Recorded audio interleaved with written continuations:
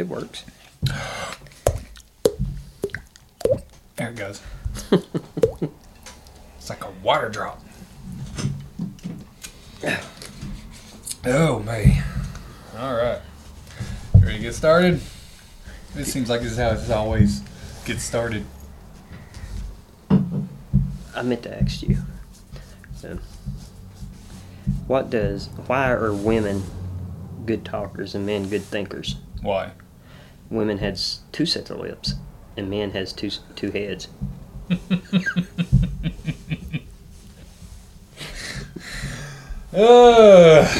And there we go again. It's about like asking what Go ahead. What a dump truck and a hooker have in common. What's that? They both get paid by the load.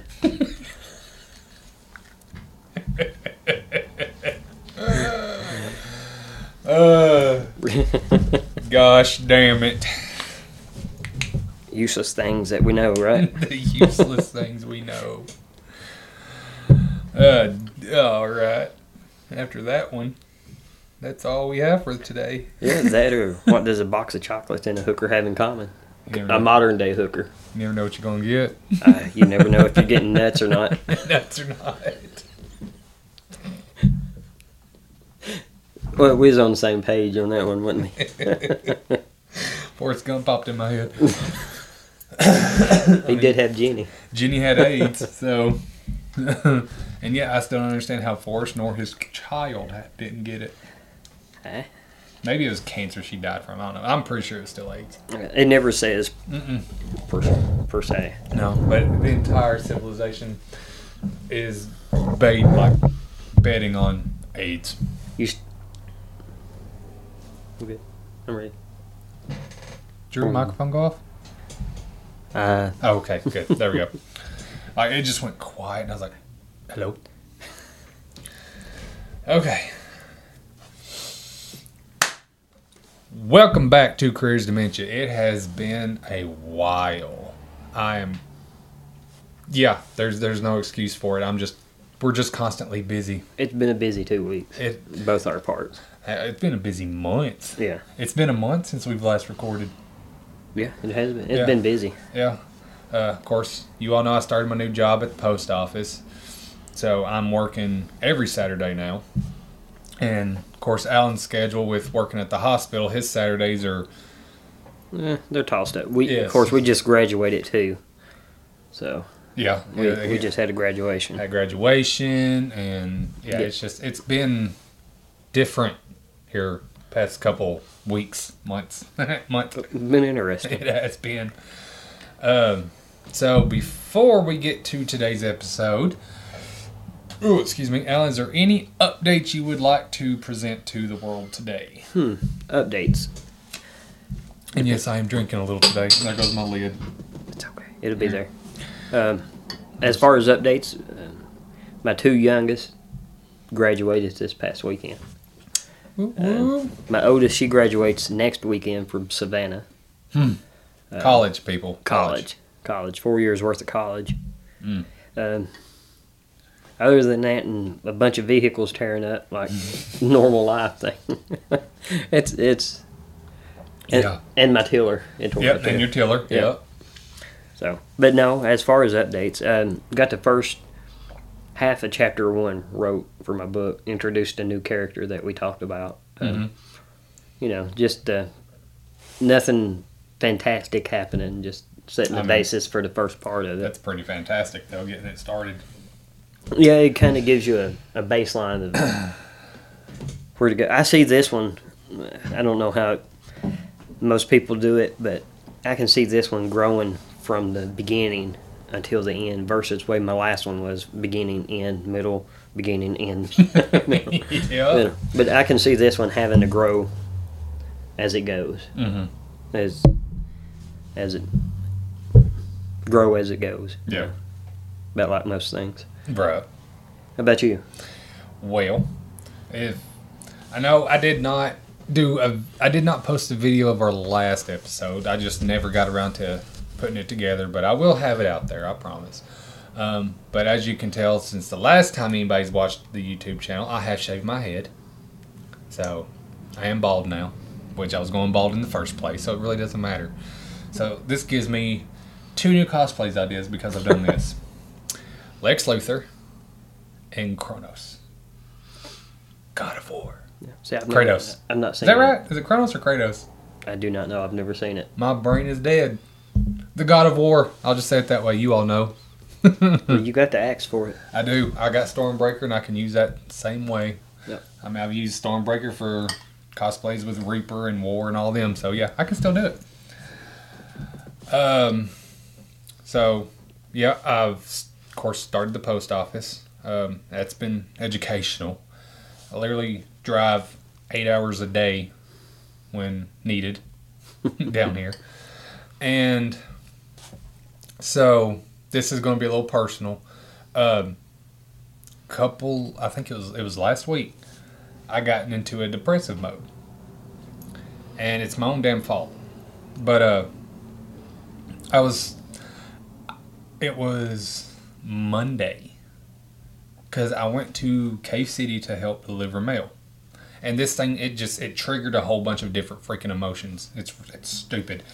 But I never ran that route before. It was a kind of, they gave it to me, they told me to take off with it. So there was no learning where to start, how it was going to go.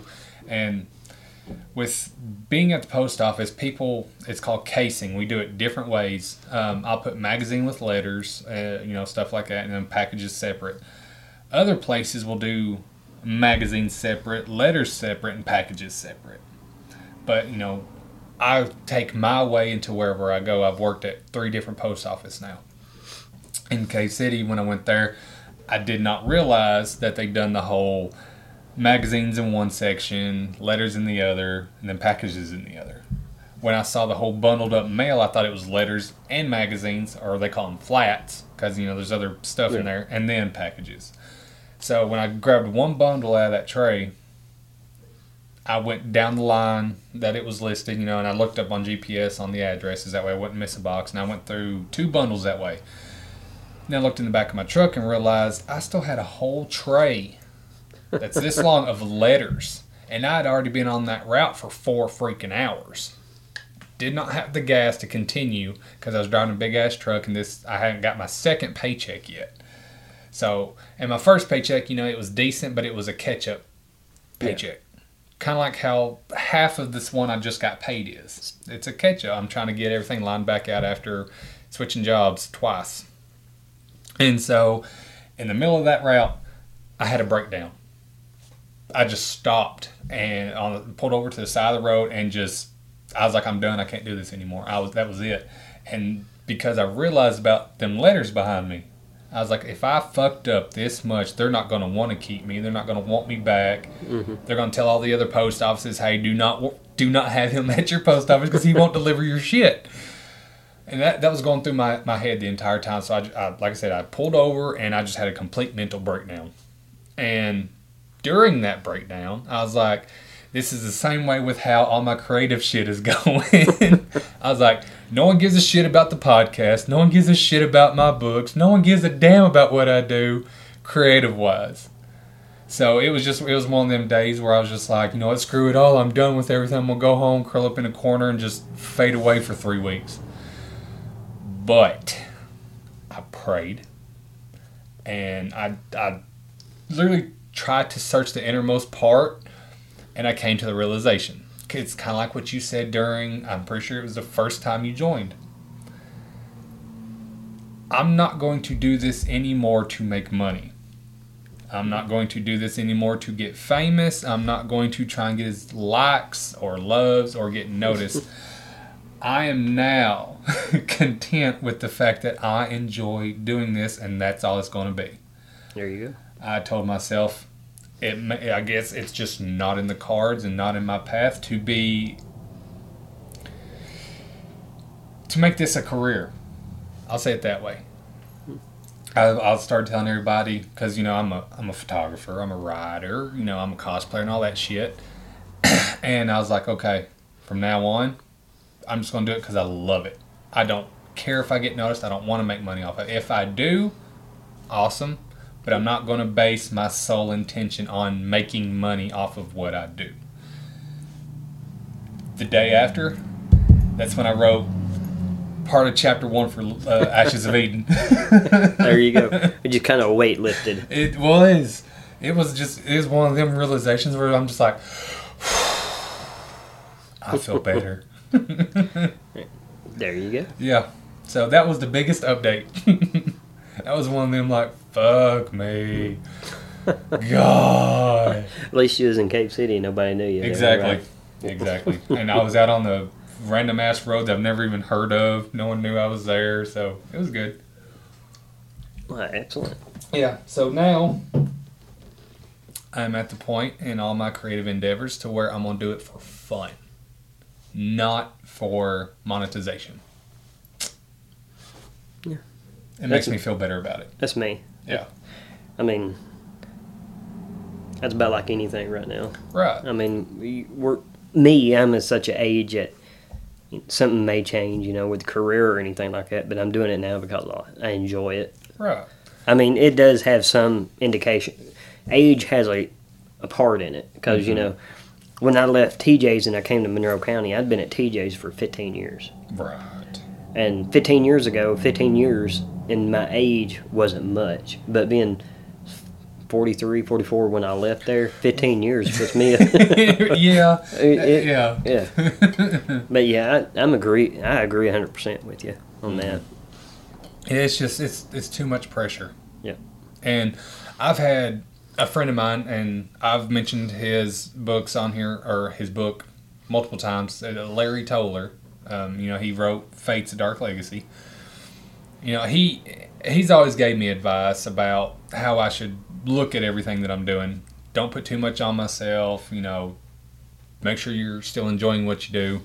And then when all that happened, I was like, he was so fucking right. Holy shit. I need to literally just enjoy it. Do not work, because you know how I told you I want to start making skits, stuff like that. Well, I still want to do that, don't get me wrong. But I'm not going to push it. Exactly. Yeah. If we do it, awesome. If not, maybe eventually we will. Yep. But I'm in this for the journey, not for the money. That's the best way to put it now. So, yay!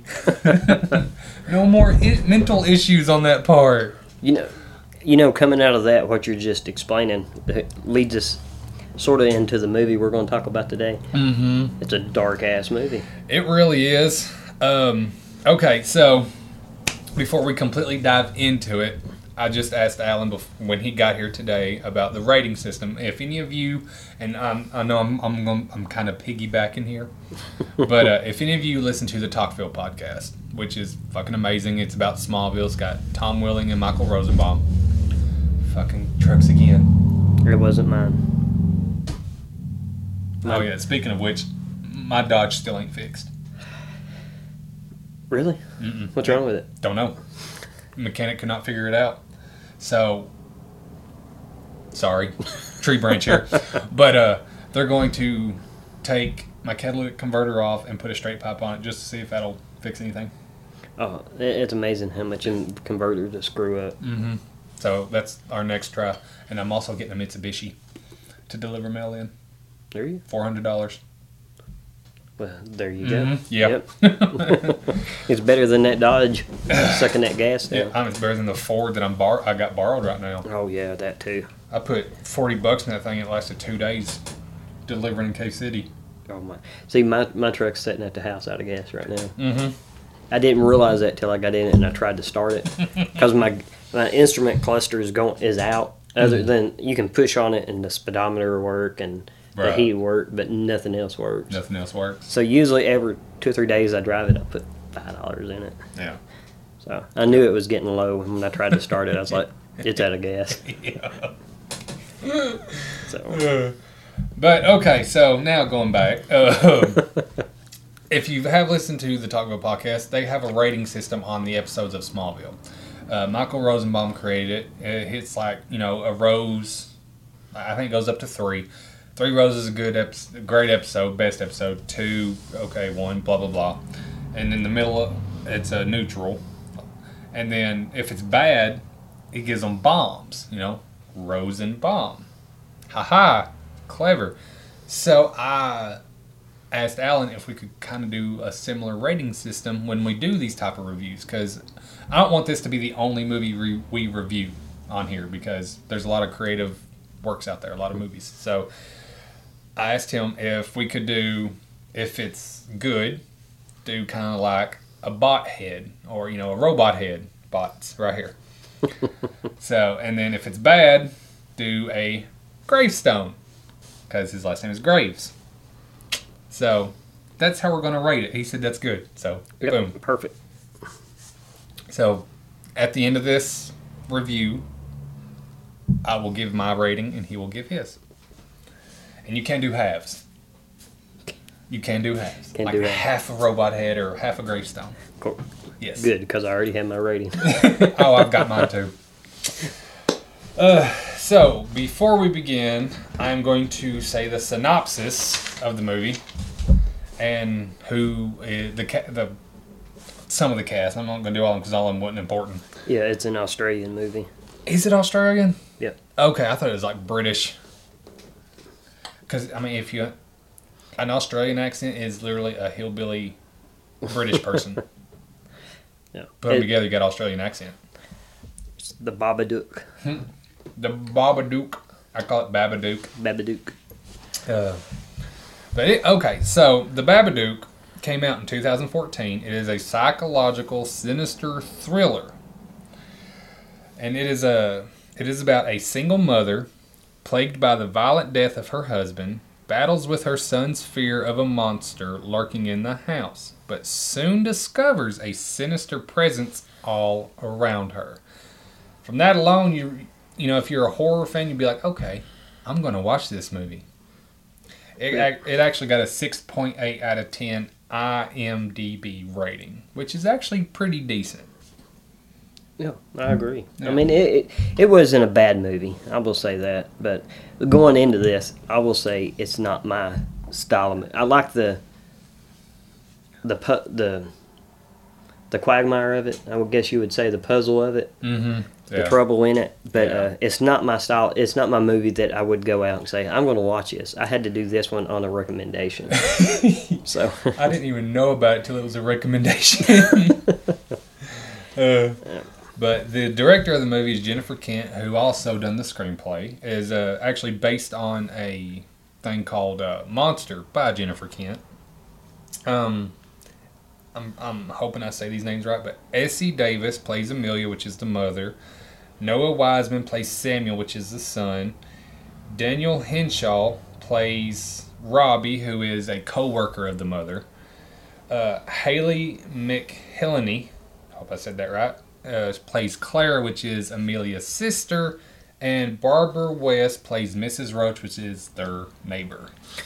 And outside of the mother and the son, most of these are small parts. I mean, extremely small. Yeah, they just come in to add a little story to it. Yeah. It helped me come to the conclusion I've come to the conclusion that it's about. That's what they helped. So the entire time I watched this movie, like I've not done this before, I took notes and stuff like that. Just so that way I could, that way I could actually talk about the movie and remember exactly what happened. So, the first scene, there's a car crash. And it kills the father, which is Amelia's husband. She was on her way to the hospital to deliver the baby, right? yeah, What caused the car crash? it never said. Well, it's raining. Raining. Okay. Yeah, it gives that in the opening scene. It doesn't really show a car crash, but it hears her hearing somebody say, "Hold on, we're going to make it. Just breathe."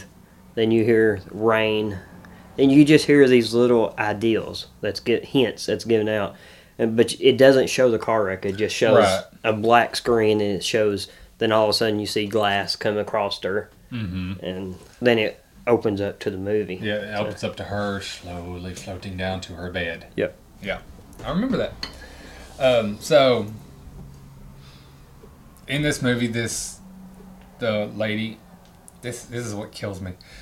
In every horror movie that you see, it's always a nice house. Always. Yeah. There's never a trailer.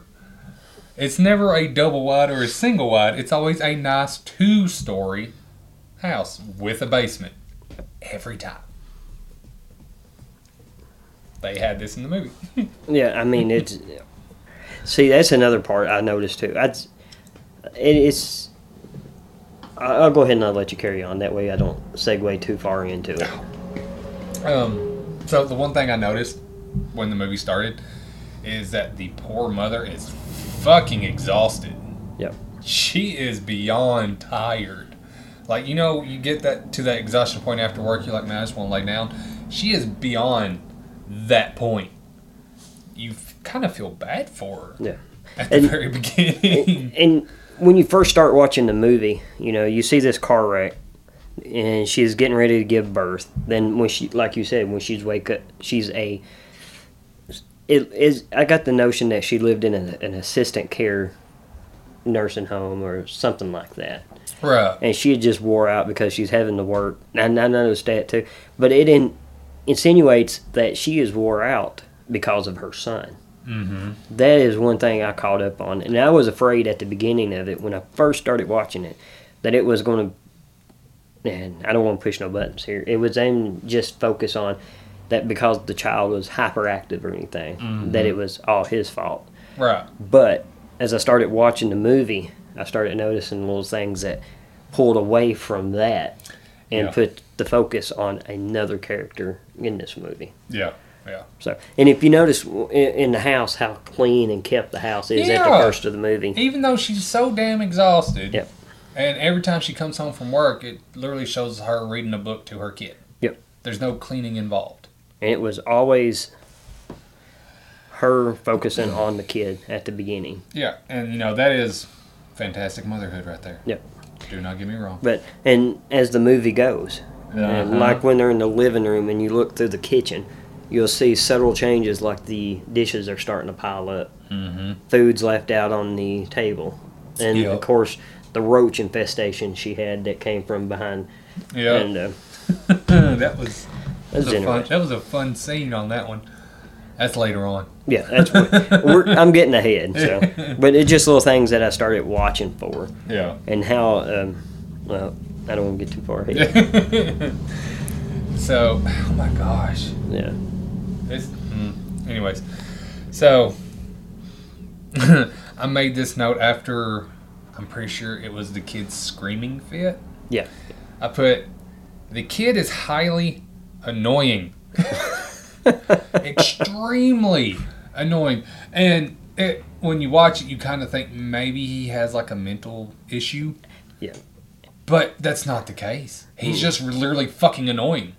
So, yeah, I think even at school, he gets kicked out of school. Yeah. I mean, it's to that point. But, you know, we're breaking down the movie like you were saying. I've got my own opinion of why he was like that. Mm-hmm. And I was wondering what your thoughts on that was. So, his whole annoyance and hyperactivity, I do believe it's because even though the mother does pay special attention, like I mean close attention to this child, from reading him a bedtime story every night to anything he wants, I do believe it's because he's missing his father that he never knew. Okay, yeah. Because, you know, doesn't have that male figure to be like, hey, stop it. Basically, she's too tired to be like, you gotta quit all the time. You know, at the time she's like, whatever, get in the bed. See, I've got, I don't have many nervous tics, but like, and I think I handle anxiety really well. But one thing I do when I get anxious, and that Joni will bring it up to me, and she says it's a tail, is I'll fidget, I'll peck, or I'll just be, excuse it, you know, just constantly moving. And if I noticed that when he was laying in there in the bed with her, he was constantly. I mean, if he had his hands on his mom, and like I said, I am not a professional at breaking this down, so forgive me. He is constantly touching. Yeah. And you're thinking he's missing, and this is why I like doing this, because me and Bradley will come at it a total different angle. I think when you're saying is main floor, upstairs, and the basement. Of course, when you see this house, you'll see the basement door, and it's got locks, and it goes from the door handle across the top. Yep. It's to keep her son from down there, and later on it explains it's where she keeps all of her husband's memorabilia, clothes, and everything personal down there. Belongings. Personal belongings. Yes. I think that stems from that she's not came to acceptance of her husband's death in a way. Yeah. She just kind of tucks it away, and the way she's dealing with it is reflecting onto her son, and he's not knowing how to cope with not knowing his father, and the way she's dealing with not accepting the death of her husband. Yeah. And it's just freaking him the hell out. He's just fucking annoying, in my opinion. Yeah, he's the typical 5-year-old. Oh my god, my girls, they're 5. They're not half as bad as this kid. I mean, my girls have their moments, but holy crap, that whole that he does. Oh, I just wanted to. Bless the ones that have to deal with it. I mean, that does that with a daily basis. Oh my goodness. Like, after the book appeared, his entire fit went beyond patience level. Yeah. Like, I would not have had patience for that. They say once you have kids, you learn patience. No, you don't. You learn how to not scream at them, because you go into another room and just be like... Just breathe for a moment. But the way this kid acted in this movie, I probably would have flicked him in the forehead. Like, stop it. Stop it now. And he keeps saying that he's wanting to protect his mom. Right. And I love that about the kid. Yeah. I really do. But God bless that. I mean, it was past frustration. Whether he was building up to something because he couldn't get her to understand as well. And he would make weapons to fight this monster that was supposedly in the house. Yeah. I give him that. He was... I would love a movie just about that. Just a little throws that ball. Yeah, flap. That's later on. Flap. Flap. Yeah. Yes, that kid. He was partial genius. He really was. Elon Musk ain't got shit on him. But there was, after his big ass fit, there was one scene. I felt so bad for the mother, and. So this poor woman was trying to get her jollies off. And then straight through that door the kid came and interrupted her in her alone time. I was like, man, that sucks for her. that was one of the moments you're like, I didn't expect this. Yes. Because, I mean, literally in this scene you see her... I honestly thought she was just putting her arms under the covers. She get reached warm. She reached into the drawer. Yeah, but I mean, she reached in. All of a sudden, you start hearing the heavy breaths and the slight moans, and then bam, here come the kid. No. And I'm pretty sure she was almost there. Yeah, just the frustration you could see on her face. Yes. And that's it throughout the entire movie. Just how frustrated and tired she's getting. Mm-hmm. So. I mean, you do feel bad for this woman the entire time. Yep. Entire time. Now, before I say my next one, what did you think about the aunt/sister? Claire. Is that her name? Yeah. When you first meet her and her friends, you're like, oh God, they're just being total bitches about it. You know what I mean? Just talking about how women can't get back on their feet. I'm trying to get my nicotine pouches out. Sorry. my pocket zips, so that was kind of interesting. Anyways, go ahead. Sorry. That's pretty good. But how they're kind of, I don't, when you first go into that scene, it's out of context at first. Then her sister makes a statement. It's been 5 years. So you're talking about the scene where it's the birthday party. Yeah, at the birthday party. Well, the sister actually shows up before then, though. That is right. That's when you notice that she's a complete bitch. Yeah. I think she's just tired of her and her son. She is. And that she has no patience for him. Yeah, and that later scene, I think it gives it a little bit more context. Because I believe it's not 5, but the little boy is 9. Isn't it? 5 or 9? I can't remember for certain. He might be 9. Because they say after he's been dead for so many years. Like close to 10 years. Yeah, you need to be moving on. You need to get over this. Yeah. You need to get out of the house. Get out of the... Yeah. So, of course... Oh. Go ahead. I just hit myself in the head. But no, seriously, the sister in the movie is a complete bitch. She is. She's rude, and she thinks she's better than everybody, and it's ridiculous. Like, that's the one character I completely hated the entire time. She did not need to be in that movie. Well, I mean, maybe she did, but I did not like her in the movie whatsoever. Yeah, they definitely put her frustration in there, and they completely closed her off to the sister. And I think that's the whole point of that attitude. Like I'm done with you. Right. Your son's this way, and he's this way because of you. Because you're not moving on. So yeah, I don't want you. And the thing is, if you notice, I'm stuttering. You notice that the main character Amelia, the mother, never really asks for anything. Eventually, hey, watch my kid while I work type thing, if he's not in school. But the sister is constantly acting like Amelia is asking her for the entire freaking world, all because she is having difficulty accepting the death of her husband / father of her son. And of course, Amelia's kid is beyond eccentric. Beyond. Like, beyond. But, like, Claire offers...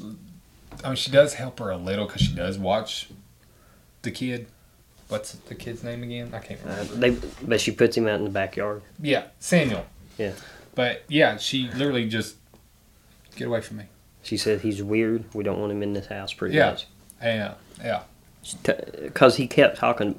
Before we get too far, too... kept talking about the monster! Kept talking about the monster. He keeps seeing this monster, the Babadook.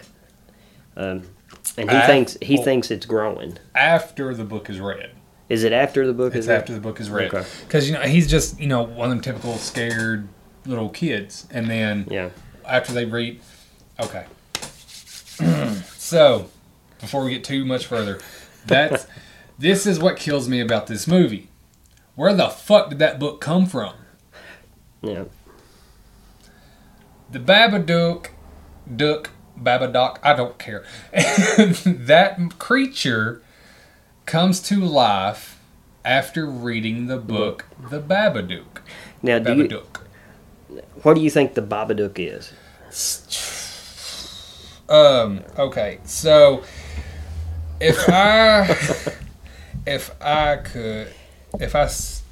interpreted it correctly, the Babadook, I'm going to do that every time, comes from grief more than anything.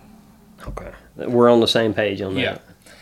If you are far beyond, people grieve when someone dies. We've all experienced it. We've all done it. But, some people have that complete heartbreak. Yeah. I think that's where the Babadook comes in and feeds off of it. Yeah. And if you are easily susceptible to possession, it will harness you completely and take over so that way it can live eternally. We're close. Yeah. The thing is, where did the book come from? It was just on the shelf. Yeah. But why? And I agree. Because if the kid is 9 years old, in that entire 9 freaking years. Because they never once picked up that book. She acts surprised to see it too. Yeah, and I understand the whole supernatural abilities. That's my shit. I love it.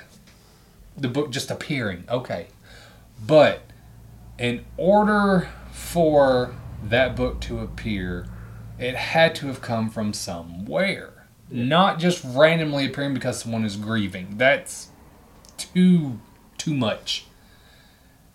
I think that's the one, like you're saying, that's the one part of the story that is left in there for this reason right here. That's a huge fucking plot hole. Yep.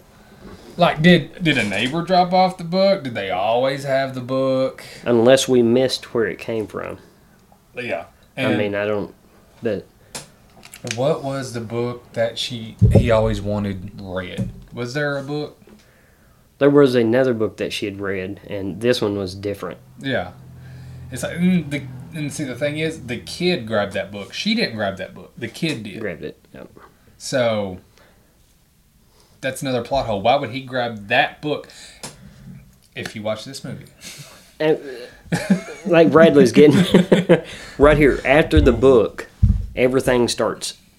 After the book and the doctor's visit. Yes. Everything starts changing. Yes. Because after the little boy got kicked out of school, she took him to the doctor. And the doctor recommended that she take him to a child psychologist. But it was going to be a week or two before they could get him in. Right. So she said, it is really, really bad. Can I have some kind of depressant? Yeah. You know, something. And the doctor didn't want to. He said, and this is where it started changing for me.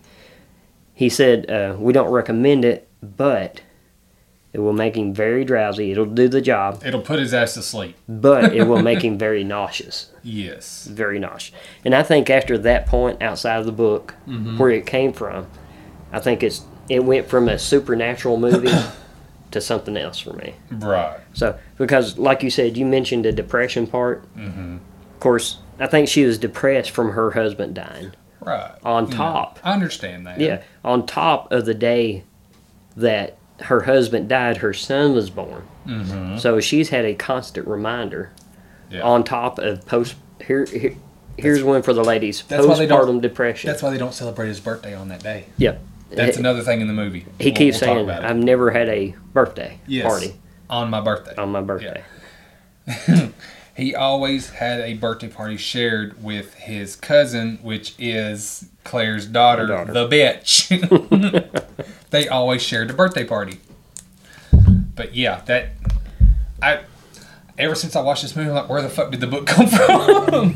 The entire time. Yeah. So, if you know where the book came from, and please let me know. And we missed it, tell us. Fuck. Yes, I would love to, because it went from her reading a children's book to him to go to sleep, even past her exhaustion, admiration to this woman. I know, it's a story, but still admiration, to him giving her a different freaking book. And the whole situation is, it seems like the one book she read him the first time before the Babadook, that was the book that he always wanted. So why the fucking change all of a sudden? Because he's the one that picked the book. He went and he got the book. Yes. So why the change? Why? That's something that's going to piss me off this entire time about this movie, because I don't know why. Like, it would have been nice if pieces of the Babadook appeared before the book. Yeah. Like, I know the book would give him energy, because in the book it says the more you deny the Babadook, the more powerful it gets. Yeah. Kind of like Freddy Krueger, I guess. Yeah. Well, no, Freddy Krueger was opposite. If you said he wasn't real, then he'd lose power. That's what it was. But, why? Damn it, why? Like you said, I think it's a plot hole, unless we missed where somebody brung the book and how it got to the house. Right. But I think what it did, it gave her depression a way to personify itself in the house. Yeah. That, like I said, we come at things totally from the questions that's in. Yeah. We hit it at two totally different answers. So, like, I really wish I would have wrote down what the book said, so that way I could kind of tell it. But it was a whole. It was. I wouldn't have read it. I love the creativeness of that book. I really do. Because it was a pop-up book. It showed, like, at first when she started reading that book, you would honestly think, like, the Babadook's actually a good creature. Because the way it talked, it was like, watch over children in the night, and play around, stuff like, the whole sinister part of the actual story of that book. But then, and did you notice that the book actually changed a bit too? Yeah, it did, especially as the house got darker. The book got darker. The book got darker. Yeah, it was like, the more you deny me, the more powerful I become, and stuff like that. And it was like, if I will feed off of your whatever. I don't remember the exact context or the actual text of that book, but it was one of them, like, holy shit. That's, as I'm talking about this, I'm changing the rating in my head. Because of the book, though. Not because of the movie, because of the book. The book. Here's what the book is. It's a poem. Okay, listen. If it's in a word or if it's in a book, you can't get rid of the Babadook. He wears a hat, he's tall and black, but that's how they describe him in his book. A rumbling sound, then 3 sharp knocks. You better run, or he'll hold you in his locks. Ba, ba, ba, dook, dook, dook. Your closet opens, and you're honestly hopping, that he won't hear a sound. But that's when you know he's around. The book closed, you have an inch under your nose, and that's just how the story goes. So close your eyes and count to 10. Better hope you don't wake again. 'Cause if it's in a word or if it's in a book, you can't get rid of the Babadook. You'll see him if you look. Now, that changes as the mother reads later on, too. But see, as it started, it was one of them, like, mystical creatures. There was no, like, threat at the very beginning of that whole poem or sonnet of that book. But then, later on, you kind of feel that whole shift change where it's like, knock, knock, knock. If you stare at me, blah, blah, blah. Yeah. That's when you're like, okay, so it is a little bit evil or a little bit terrifying for a child. It's like, okay, that creature does not need to be in my house. Yeah. But in that book, it literally talks about the mother, doesn't it? Yeah, I think so. Okay. It says something about if you're, like, it even shows in the pop-up where she's choking her child because the Babadook has possessed her ass. Yeah, I think it's just the frustration that's building up in her. The Babadook. Like, the book changes as the mother gets worse. Yeah. And that's actually pretty cool. I do like that. It is, but it still leaves it open. Where does the book come from? Exactly. And the whole... okay, so this little part, this got on my nerves so damn bad. When the Babadook... I'm getting a little ahead here, but when the Babadook appeared, there was the... Babadook. I was like, shut the hell up. Gosh damn it. That was... that killed me. That really did. It killed me. I was like, no, don't do that. That wasn't terrifying to me. It was... Maybe it is for some people, but that was just one of them not needed. Yeah. Or if they would have done it differently, like, Babadook. Well, no, that kind of sounds like a tiki man. They should have just got rid of it completely. Sounds like a homeless man saying. Yeah, Babadook. Oh, you want food? Yes. Okay, gotcha. Cookie Monster. Cookie Monster. Cookie Dook. Cookie Dook. I want chocolate chip. Cookie Dook. Yes, that ruined it completely for me. That did pull you out of it. It did. Yeah. So, moving away, just for this little sentence here from the story, because when like I'll do every hunting season, like Halloween, I am a judge for films in a group called Thrills, Kills, and I can't remember because I don't have my phone on me, but they do a whole movie judging thing of independent films. So when I judge a film, such as what we did while watching this, I'd look at everything. What killed me was the scene switches. Yeah, they was hard. They was horrible. Horrible. There was no fade in, fade out, which, you know, not every movie needs a fade in, fade out, but it was like, say, focusing on Amelia and then poof, something that needed a little more transition.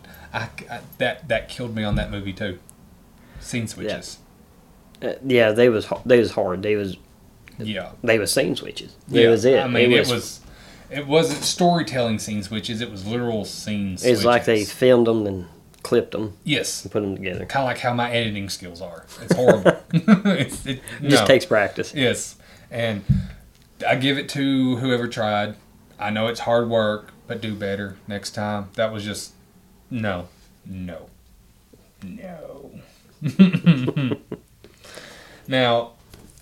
that we've caught up, because my next sentence was, you know, after the book was read and shit like that, because the kids started feeling the Babadook around, and I don't know, he never really said that he saw him, but he knew he was around because he was like kind of whispering and shit like that. Yeah, he knew something was in the house. Right, because he was like, I need to protect you. But the fall from the treehouse. Oh yeah, it was great. I laughed my ass off because he just took her right out. Well, that and the little girl just went plop. Yeah, there was no catch or nothing. It was face forward. That was one of the scene switches that pissed me off. But like he pushed her, and then it was just her laying flat. On the fucking ground. Then it went straight to her parent. Yes, that scene switch pissed me off. But that whole flop. I laughed for 2 minutes. And it was a flop. It was a literal flop. It was a thump. So. Oh, that cracked me up so much. And I think that scene showed how much he was picked on too. Right. Yeah. I mean, I felt bad for the kid because even his own cousin treated him like shit. Yeah. He said, She says, my mom thinks you're crazy. Yeah. And I mean, it was more. What was it? Did she mention his dad, or she did mention his dad, saying like that's why you don't have a father? Is that what it was? Yeah, because you don't deserve one because you're crazy. Yes. Yeah. And I mean, he shoved the bitch. Sorry, she's a little girl. It just shows him going towards her. Yeah. Her than the flop. Yeah. That's all it was. Then her raising up and blood coming out of her nose. Oh, that was fantastic. Oh, yes. And the treehouse wasn't that tall. No, it just. And all she got was a bloody nose. Yeah. But it fractured everything, she said. Oh, I loved it. Oh, my goodness. But yeah, the flop, that made the movie. That made it right there, yeah. That made it. But after that was when he done his fucking scream. Yeah, that's when she took him to the doctor. When that leads us up to he's in the car. He just freaks the hell out. That I laughed because it reminded me of that kid that gets his tooth pulled. YouTube video. Is this real life? Yeah. Wow! That's it. That's what got me. At the peak of his scream, that's why this scene went for 60 seconds. It did, and it was highly uncalled for. Yeah. Then that's when she has the car wreck and just drives off. Yeah, she did a hit and run. Yep. Oh, that was fantastic. Yeah, that drove her to the doctor. That did, yes. But literally, this kid's personality and his actions are fucking all over the place. It's literally, it's... You may be getting into where I'm talking about. After the doctor's visit, Mm-hmm. I don't want to give too much away right there, not yet. But did you notice how the transition goes from him freaking out to her starting to freak out? How it transitioned. He was getting more and more calm than she was starting to. She was getting. She was breaking down. She was having a breakdown. Yeah. But like literally, this kid, I give him props. I really do. But I mean, he was like I said, his personality was fucking everywhere. He was scared, then he was loving, then he was protective, then he was angry, then he was fanatic. It was all in literally 10 minutes. Mm-hmm. And that's just a little too much. I mean, yeah, it just showed an emotional roller coaster. It really was. Literally. And, like, you know, I'm all for movies with emotional roller coasters, but usually those roller coasters last the entire film. This kid had one within 10 minutes. He screamed, and then he was all, I love you, Mom. And then he was like, I'll do anything to protect you. And then he was pissed off, and then he was all about the Babadook. Yep. It was too much in one sequence. Mm-hmm. I'll say it that way. And just for the record, I am not a professional filmmaker, so this is just my opinion. But they should have done better with that 10-minute sequence there. Because after she got him home, he was like, I love you, Mom. It's like, bitch, go to your room. I just want you to, if I protect you, will you protect me? Yeah. It's like, no, take your ass to your room with no supper. No video games. Invent something cool. I don't care. Just get out of my freaking face. But no, she's all like, aw, but no. She fed into his emotional roller coaster. Yeah. That's probably half of her problem. She babied him to the point where he was able to act like that. Oh, okay. So I agree with. I agree. This movie is one of them ones that really is all over the place. yeah, Especially at the beginning. Then you kind of, oh, yeah. I see. So when the mother started slowly progressing into mental breakdownage, but also declining in her mental state. You ever seen Matilda? No. Okay. Well, so this may not resonate. If you have seen Matilda, when she starts to get when she gets possessed, she starts to sound like Miss Trunchbull from Matilda, which cracked me the hell up. Watch Matilda and you'll see what I'm talking about. It cracked me up. It really did. Because, like I said, I thought it was British. And Miss Trunchbull is a tad British in Matilda. She has that accent. But the way she talked was straight from Matilda. And I laughed. Because I did not expect that whatsoever. And this is after she's possessed by the Babadook. After she's read the last pages of that book again. Is this after she burnt her... This is after she burnt the book. After she burnt the book. Okay, so I missed that. That's another point in the movie. She tore apart the book after all this craziness and shit. You know, she started seeing weird shit. She tore up the book. She was like, oh, I mean, was it... Did she notice that it might be the... You know, the book might be the little closet because the kid kept mentioning the Babadook? Or was this before? This is after. Okay, so... No. All right. So that plot hole's fine in my head. So after the kid kept mentioning the Babadook, you know, she was like, I'm tired of the book. So she rips it up. Does she set it on fire? She threw it away the first time. She threw it away. Okay. Then it came back. She went to the cops after. Yeah. After she burned it. After she burned it. That is right. Okay. So Yeah. She tore the shit out of the book, ripped every page of it and everything. Now, one thing to keep in mind too is she is super sleep deprived. Extremely. And it really focuses on that too. Yeah. No. Like I said, that makes you feel bad for her the entire time. Well, I think by the end of this we're gonna have two different completely versions of what happened.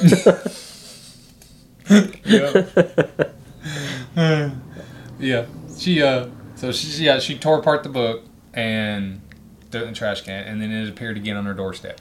Yeah. Taped up. Not supernaturally put back together, which doesn't make sense to me considering it appeared out of fucking nowhere. Mm-hmm. It was taped up and put back in there. Honestly, if it's a supernatural creature, wouldn't they be able to just piece it together without Scotch tape? Yep. And reprint it if they had to. Right. So that was another thing that kind of irritated the hell out of me. What about when she burned it? Now, I think there's a tail on this one when she goes to the police department. That was weird. Yeah, because she gets it, she freaks out, and she goes to burn it. Yeah. And it never shows her handling the book when she's burning it, but when she gets to the police department, her hands are covered in ash. Oh, shit. So because she's looking at them and they're looking at her. Deleted scene. Yeah, and she's looking down at her hands and they are covered They are, in ash. yes, because she didn't get nowhere near the ashes. She literally tossed the book in there and set it on fire. Yep. So. Okay. Yep. Did not catch that. No, because she looks down at them and her hands are total black with soot. Yeah, like that. It's okay. So that right there. Now I know why I didn't catch that. I remember. I thought maybe she was looking at her hands because it was the Babadook slowly gaining control. See, that could be an interpretation of it. I looked at it as ashes. Right, yeah. And, yeah. So, that's one of them, what the fuck? Yeah, that's one of them that's open to interpretation for certain. Yep. So, yeah, after the whole Mr. Trunchbull thing. So, okay, so this really cracked me up. See, I love when comedy is mixed with horror, but when it's supposed to be mixed with horror. Now, when you first truly see the Babadook in the fucking chimney. Yeah. And she gracefully fell to the floor. Not terrifying, not scary, not horribly. She was like, Yeah. That's when the sun starts clearing up, but she starts freaking out. Mm-hmm. The whole graceful falling, that ruined a lot of it. Yeah. It's like the book, certain things about it, like the voice of the Babadook, it pulls you out. Babadook.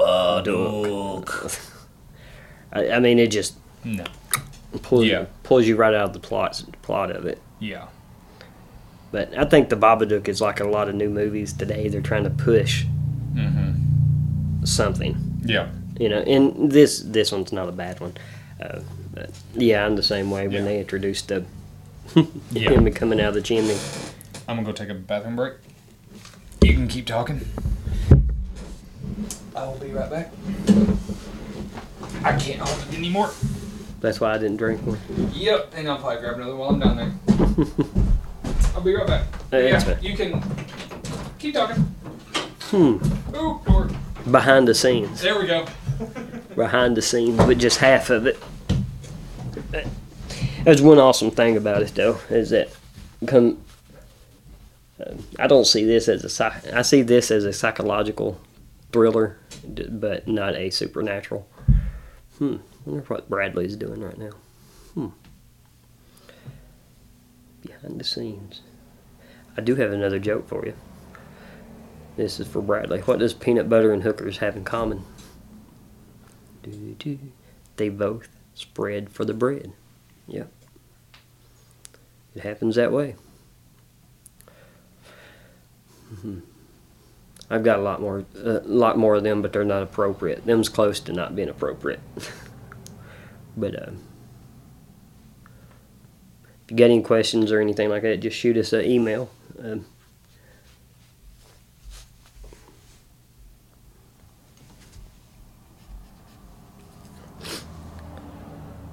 Hear a lot of vehicles out there, but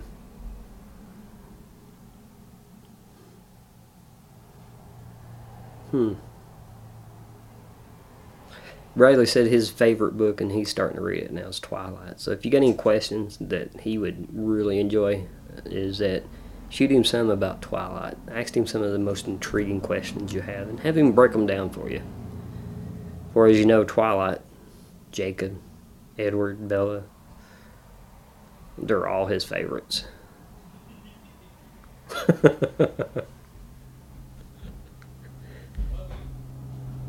So, I could hear him laughing through here.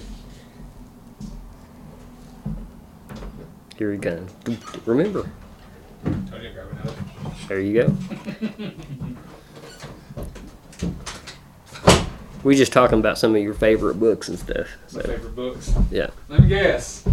Twilight. No, we wouldn't do a thing like that. Yeah, I went to go use the bathroom and door shut, light was on. I was like, "You in the bathroom?" She said, "No, I'm cleaning it." I'm like, "Oh, okay." And then in my process, she was like, "Are you pissing a river?" So this is what happens. That is true. That is true. I feel so much better now. I can focus. Okay. So, after the whole graceful fall. Okay, so what did you think, before I go further, what did you think about the Babadook's face?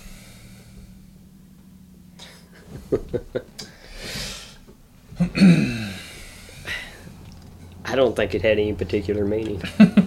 I think they just trying to pull something from a hell. I don't know. I mean, you can't make much out of that. I don't think. It looks like a child's drawing, shaded in and everything. Right. Yeah. Like, I am a firm believer, like, the best, in a book standpoint, like, actual reading a book standpoint, the best terrifying way is not gore, it's the unknown. Oh, by all means. That's my biggest fear. And, like, even though you know it's a ghost, you don't know exactly what that ghost is, or the ghost, what it looks like. I think they should have left the Babadook faceless. As a shadow. Kind of like with Jeepers Creepers, the first movie, never really saw its face. Mm-hmm. The second movie ruined the face. I get that they tried, but it did not suit Jeepers Creepers. They should have literally left him faceless. Yeah, I think it's a bigger, the fear of the unknown. Yes. Because there's a lot of instances in the movie where she thinks she's hearing this Babadook, and she hides under a blanket. Mm-hmm. And that's more anxiety feeling for me. But when she hides under the blanket, I loved that part. Because that's what kids do. Yeah. It's like, oh shit, can't touch me, I'm under my blanket. She did it multiple times. Yes, and I loved that part about that movie. Mm-hmm. That was one of the reasons why I changed my rating, was the fact that her kid recognized the Babadook, and honestly, even though her kid was terrified of it, her kid faced it better than she could. Yeah. But she acted like a kid trying to hide from a scary ghost in the night, pulling that cover over her head. See, and if you notice, it happens during the night when most of our thoughts, get into us. Mm-hmm. And I think that's a way of showing that where this movie was going. Yeah. She's not willing to face her fears, her anxieties from her lost husband to her postpartum depression that I would assume that went along with it. And yeah, she's not accepting. She's not accepting of it, and it's just, and as you see through the movie, the fall, like you said earlier, it just keeps it growing and growing until she just can't. She breaks. Yeah, yeah. I mean, you can, and where he's at right now, where we're talking about it at now. If you start watching the movie, you'll know little subtleties throughout the house and stuff. Mm-hmm. She loses her job because she's sleeping all the time. Mm-hmm. After her sleep deprivation. One thing to remember here that we forgot to mention is she took her little boy to the hospital, or to the doctor. We did mention that, and he gave him some some depressants to help him sleep. And right at this point where we're at is the little boy is very drowsy. He's sleeping. And he's puking.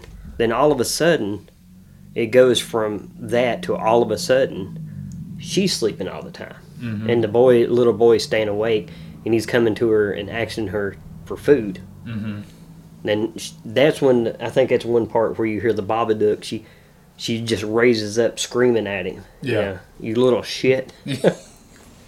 Like, she literally goes through a complete mental breakdown and screams at her child. Yeah, and that's him coming to her while she's in bed, and you could tell it's in the middle of the day. Yeah, they did do that is a decent job there.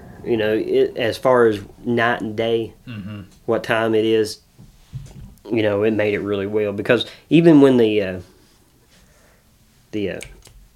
child, I assume it was child protective CPS, services came. He's like, well, I'm really drowsy. I'm getting nauseous. Mm-hmm. It's like, I don't feel good. Yeah.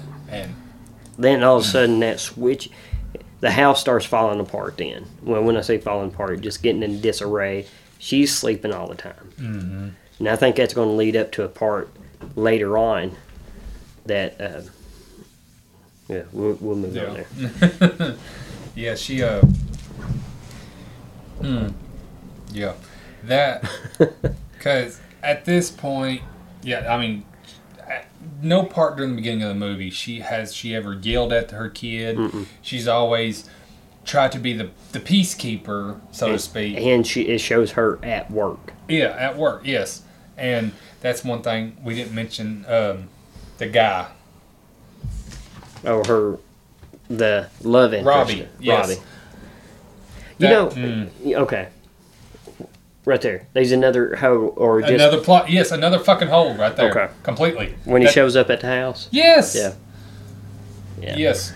To me, it is. Yeah, it's a complete... I mean, and... Okay, I'm getting ahead of myself. We'll get to it. But... Let's see. Right before CPS shows up, she sees cockroaches coming out of the wall. Yeah. And she makes a hole in that wall. And it's behind the fridge, need I mind you. Behind the damn fridge, because she sees, one bug come out, and she kills it, and then she moves the fridge because she's following a trail of some shit, whatever. And then she smacks a hole in the wall, then all these cockroaches come out, right? Yeah. Okay. CPS shows up. There's no hole in the wall. Yep. It's just ripped wallpaper.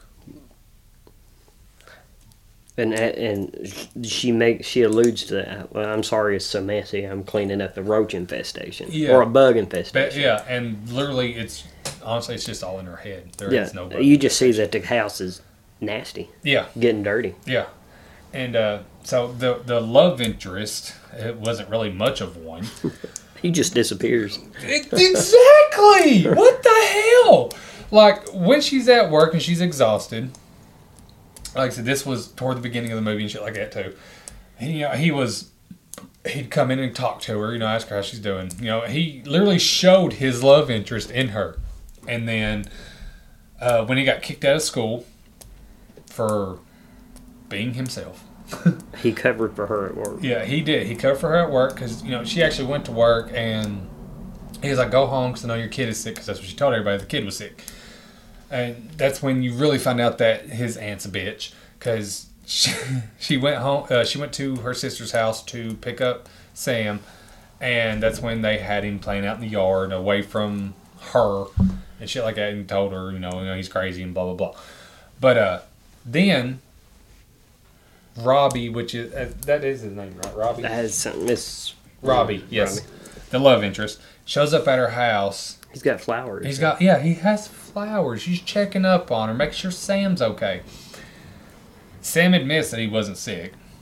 What does he mention the Babadook to her or to him? I can't remember. I know she just freaks out on him. Yeah. And basically the love interest finds out that she lied about the Sam being sick. And then he's gone. He just there's nothing else there. Nothing. Like, he gave her the flowers, and that's it. Yeah, he started to give the little boy a game. Yes. He said, we can play this when you feel better. And he's like, I'm not sick. I'm not sick. And like, what do you mean? And then she actually tells him the truth. But she's doing it hateful. She's just being frustrated about it. And he disappears. Then it shows the little boy in the hallway and you never hear nothing. Another scene switch that pissed me off. Yeah. I mean, you lose all context right there. I mean, it's just like... Love interest is gone. I guess he dropped the flowers and ran. Yeah, and he never shows back up. Nope. That's it. He's done. Of course, I'll give him credit there. She never leaves the house after that. She doesn't. No. It shows him there. But I'm glad you picked up on that, because he just... I wrote that down. I put, Robbie completely disappears. I was like, maybe he went to the basement. Yeah. He's with the Babadook now. But, like, why? But I think it was just a filler. It was. Yeah. Like, the dude, he had a purpose, but they completely missed it. Yeah, they did. It's gone. They ruined it. I mean, she just... That's about all you can say about that. Yeah. I mean, it just totally missed on that one. Yes. But it really fell apart after that, though. It did. So, the next thing that really bugged the hell out of me. Why the hell did she pull her tooth out? I don't know. There was no reason for it. I couldn't understand that, whether it's just like something plaguing her, and she's just like I know when she got possessed, it like fucked her jaw up a little bit, because she was just like, because it went in her mouth. Yeah. Sorry, we missed that completely earlier, but yeah, she did get possessed by the Babadook, and he went through her mouth. After the whole chimney scene. Of course, she did fall then. Yeah, but she gracefully and she fell on that side right there. She gracefully. She laid down. Yeah, she laid down. Yes, and and she turned around. And Babadook went in her mouth. She said, "I'm going to lay down. Take me." I'm yours now. I'm yours. Do what you will. Dislocate my jaw. Yeah, but she pulls out her tooth, and there's no reason for it. There was no, her mouth wasn't bleeding when she fell, or any time after that. She literally was walking down the hall and went out the tooth. Yep. She didn't pull out any other teeth. Just that one. There's a whole line of teeth there. She has a whole mouth full of teeth, but that one tooth, she was like, I think that was their way of trying to put just a tad bit of gore inside the movie. You try to look for all the deep meanings to it. Something's plaguing her, something's hurting her, but it's really hard to. With a tooth. With a tooth, like that. Yeah. If she started pulling out her hair because of stress, I get that. Yeah. Because she was stressed. I give her credit. Completely. But she pulled out a random fucking tooth for no reason in my head when I saw. If you've seen the movie, you may have a different opinion. Please let me know, but no reason for that. I agree with that 100%. I'm pretty sure it was just their attempt of adding just a tiny bit of gore to a psychological thriller. Yeah. And again, you got to remember, too, she did catch the little boy downstairs. He was putting on a magic show for his dad. And I don't know if you caught this, neither. The clothes that was set up there. That was in that was awesome. Yeah. It took on the shape in her bedroom of the Babadook at one part. It did, yes. But she caught him downstairs in all of his dad's stuff and going through it, and I think that was a trigger for her too. Yeah. So that was another thing we did not mention at the beginning of the movie. The kid he's in the basement. We don't know why, but he unlocks the basement, goes down there, and then comes back up after making a tripwire. Yeah. And he comes back up, and then he goes back down there again. And he's doing he's making a tripwire. He's made a device on his back to throw a ball. Yes. And he's doing this to protect his mom from the Bob. Now, I think it's interesting to say, she sees it as the Babadook. He never mentions the Babadook. He only knows that there's something Does he never say the name? I don't think he ever says the name. When she reads the book, she starts seeing it, but he only knows there's something in the house. So. I thought he told his cousin that it was the Babadook. Maybe. Huh. It would be better if he didn't, but I'm pretty sure he does. Because if he didn't, that would make this movie just a little bit better. Because it's like, what would you call it?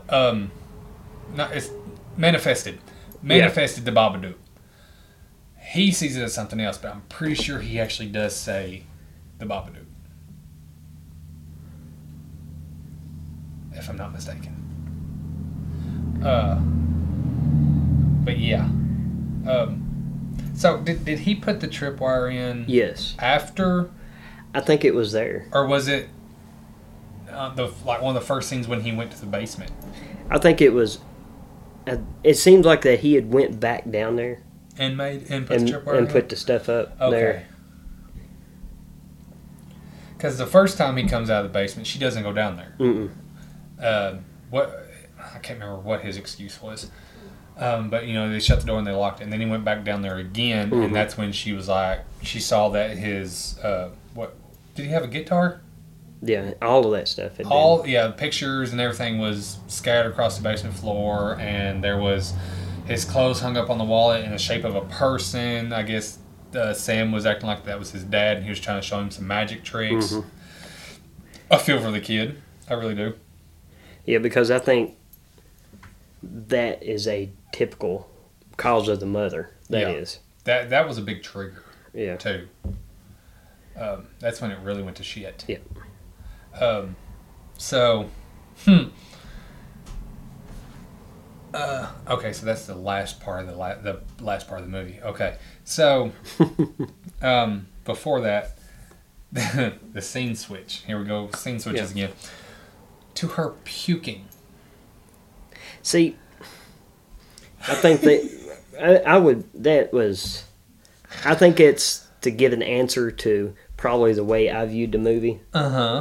Because what did they say the side effect of that medicine was? Nausea. Mm-hmm. I think what happened for me, I don't want to give too much wherever we're at, is that she initially gave it to the little boy and he kind of got leveled out. Then she started taking it for herself.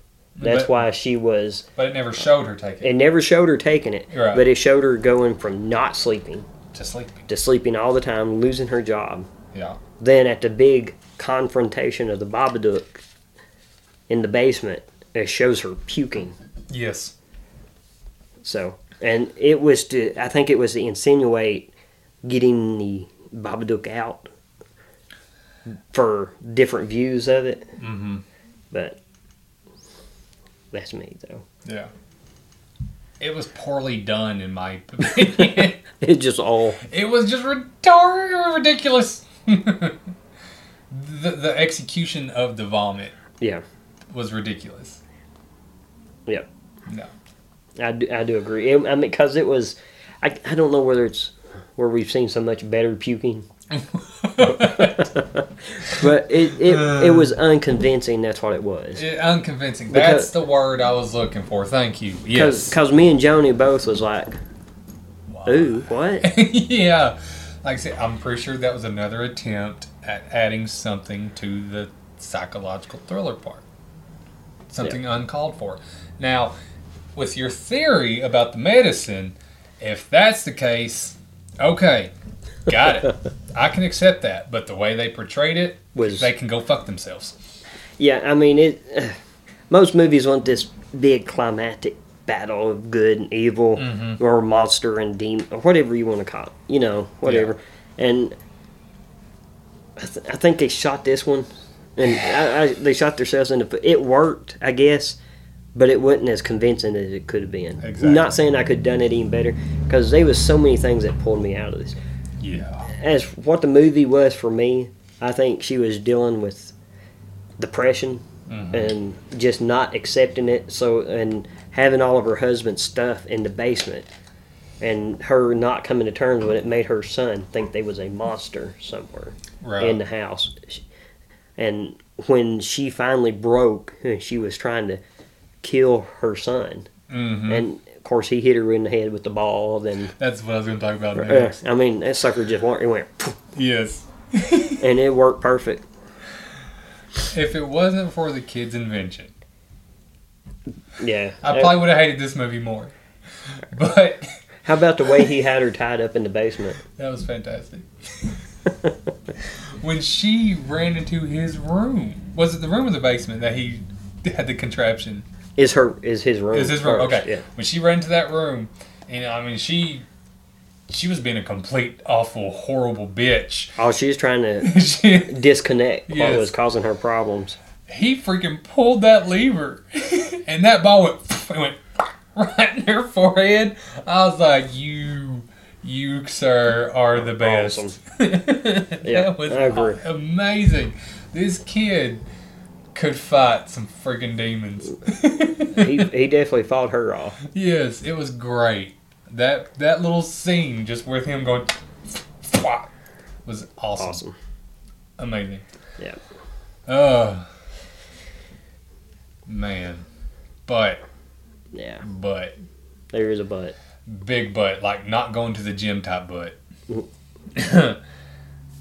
When after the Babadook got released from her, and it scurried away or whatever you want to call it, this really ruined the entire movie for me right here. I'm waiting for this truck. Okay.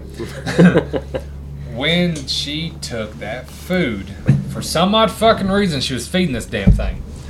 took the food to the Babadook. Even though the Babadook seems to feed off of grief, she took it actual fucking food. Her. when she did the whole Matrix move. Yeah, I couldn't get what that was about, but I know it came right up on her, and I don't know whether it was so graceful. It was kind of like her falling at the chimney, but it came out like you don't see it, but you hear it, and she's just like, and then comes back up. Yep. No, that killed it completely. And not to mention, sorry, this is going back a little bit. The Babadook took form of her dead husband, by the way. Yeah, it said he wanted the boy. Yeah, kill the boy. Let him be with me, basically. Yeah. We did not mention that earlier, sorry. But that was... And I think what they're going for, and I think they was going a lot of... What's the word I'm looking for? Things to portray real world things. Yeah. To me, like I said at the beginning of this, as a caption note or whatever you want to call it, this is not my type of movie. I hear Mary. I bet she's right there, outside that door. That's how the Babadook sounds when he's whispering to her. Babadook. Wouldn't that be funny? Somebody stand at the door and go, Babadook. Babadook. Babadook. Babadook. But yeah, I think they just feel. They feel short. They feel short. They feel real short. I know there's. I think that the end when she was feeding it, I think it's just a way of the depression, the doubt is always there, and she's constantly just trying to feed it just enough to keep it from rearing its head again, just to keep tucked down. That way she don't try to kill her son again. But and the way I saw that scene was it was just a filler. Yeah, and that's the only thing it could have been. They could have stopped it after she watered it up. Mm-hmm. They could have stopped it right there, or after she said that we're having a birthday party. Yeah. For her son, this is the first time on his birthday. Yeah. And just having that acceptance of what she's been through, and that would have been good for me. Right. She had to talk to CPS again, of course, and that's when they were telling him, "Hey, the son said, hey, I'm having a birthday on my actual birthday." I was like, okay. So she's kind of slowly. And the scene is bright, yes, and clean, and that's it goes from bright and muddled, I guess. Somewhat dirty to nasty to roaches to darkness. Dark water. Yeah, dark water. Yes. Dark puke. Yeah. Then it's real bright again. Real bright. Yeah. But yeah, he said that he's finally having a birthday on his birthday and blah blah. It's like, okay, so she's finally overcoming the grief, all because of the Babadook. But okay, that scene, sure. Shut up, truck. But like I said, this was before the Matrix move. When she put the food down. Once again, I will say this again. There was no reason to give the Babadook food because it did not eat food. It fed off of human grief. We can see this now. Now, the whole thing. The whole... with her capturing the Babadook and keeping it, okay, I get it. It's saying... it's a psychological thriller, so it's a whole, okay, I got control. Yeah. Get it.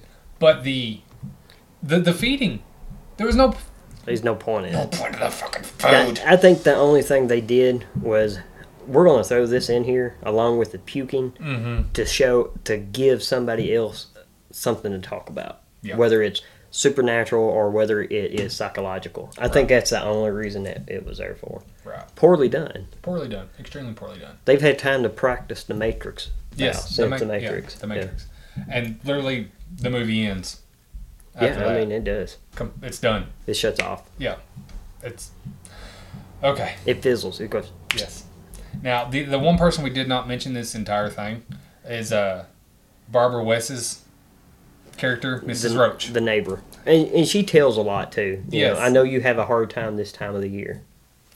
in my opinion, she was the best character in the fucking movie. And she only had like 3 lines. That's why. Yes. And she was there for the mother. She was there for Samuel. And that's something else you can see too, is that at the beginning, she's always offering to help the older lady. Yes. Then about halfway through it, she's like, mind your own business. Yeah, go fuck yourself. Go fuck yourself. Mind your own business. Then she's like, hey, again. I mean, it just... Yeah. But yeah, we did not mention Barbara West this entire time. But best character in the movie. Of the whole freaking movie. Other than the Babadook. He just looked bad. Yeah. But yes, sorry, Barbara West. You are the best. You are the best. You are the best. But yeah, that is basically the entire freaking movie. Now to the rating system. What do you give it? Oh man. You know, I got it. I'm doing it on my side. Never mind. I got to do it on my side, right? Gravestone side. Well, Graves if it's bad, Bots if it's good. Oh. I give it a 1.5 on Graves. On Graves? Yeah. Yeah. I was at a 3. Gravestones? I'm at a 2. No, I'm at a 1.5. Talking about it more, it just brings it out. You're like, because I went into it, I'm like, I'm going to watch this. I'm going to like it. That way I can talk about it. Right. Then I'm like, it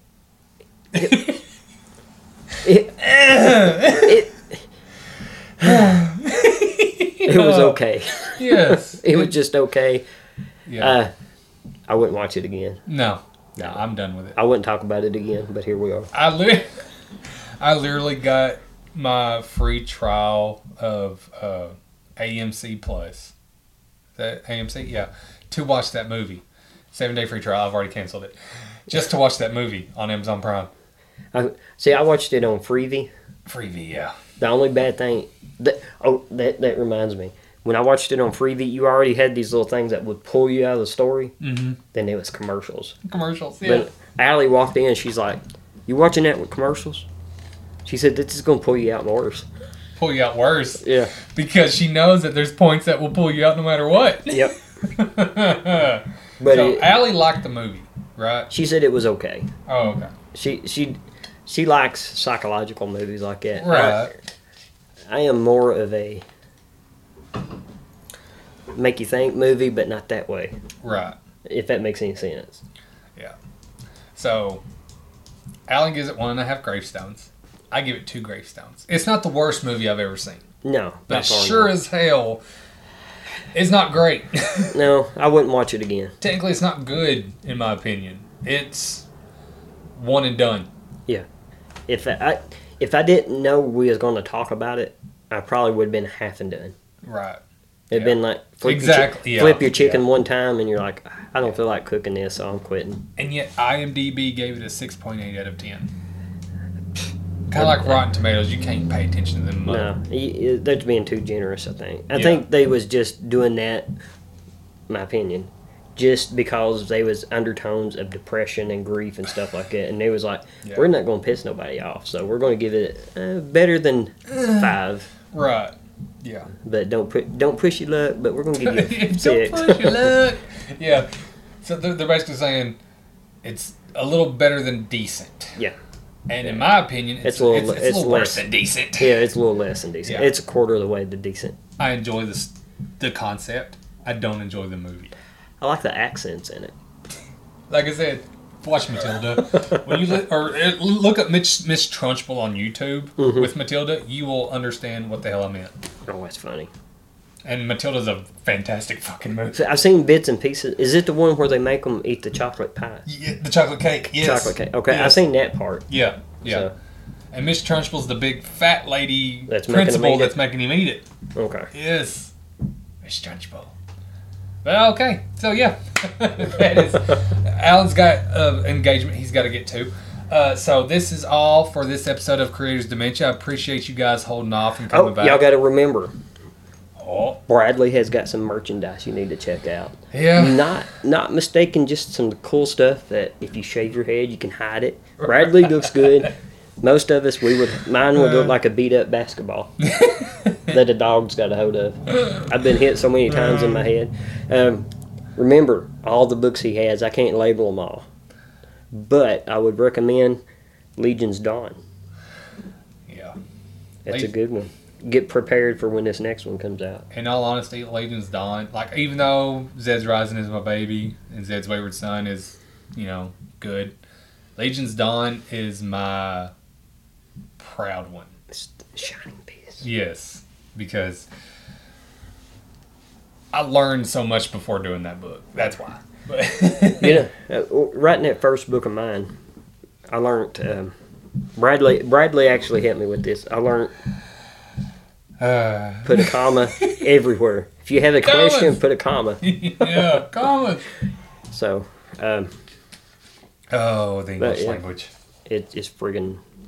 Yeah. Especially when you live in South Central Kentucky. Yeah. It's even more complicated. I can't imagine anywhere else when there's a hole in the ground that you live in, because mine was pretty deep. down in the elbow. But yeah, I've written 2.5 pages on chapter 1 of Ashes of Eden, Legion's series book 2. And the cool thing is, Bradley was talking about that not long right before he said that he had wrote on his. I'd actually kickstarted writing on. Have you come up with a title? No, I'm not. Of course, it's not. His first book, Broken Dagger, Lucifer's Contract. So, can't forget that one. So this is going to be Broken Dagger something. I'm working on it right now. Working on it, yeah. And the reason I come with Ashes of Eden is going to sound funny is because, because I was listening to Breaking Benjamin. They got a song called Ashes of Eden, and that song resonated in my head, and it made me picture my second book. So I was like, that's perfect. Ashes of Eden. And I know, and Eden's going to have a whole connection point in this book, so that's why. Awesome. I'm looking forward to it, actually. Yes, I am too. I'm looking forward to this new character I've made. I don't know if you're the same one. The Rainbow Witch. I didn't stick with the name, thank God. But I'm looking forward to fleshing her out a little bit. Yeah, I am too. I can't wait to see what you do with her. So it's going to be awesome. But outside of that, I have got to go pee. Yes, you got to go pee. So this is it. Appreciate you guys for oh my gosh. I appreciate you guys coming by. Dropping by. Yes, thank you very much. I'm going to give a shout out to Tyler Clausen real quick. He is an amazing podcaster, an amazing author. Check out The Penny Lich. I started listening to The Players Guild again on Spotify. It's D&D gameplay. It's amazing. Of course, it stopped, but it's great. Before we go, and I know you got to use the bathroom, you got an engagement you got to get to. Are we going to do another movie review? I'm good for anything. Okay, so I can talk about anything for a little bit. More movie reviews are coming. Yes. With our rating system. We don't know what our next topic's going to be. We don't even know when we're going to record next. But thank you guys for sticking with Creators Dementia. We really appreciate it. And I hope you guys have a great weekend. And hopefully God bless. We will see you soon. God bless. Out. Love you guys. Later. Demented Creators out. I gotta go pee.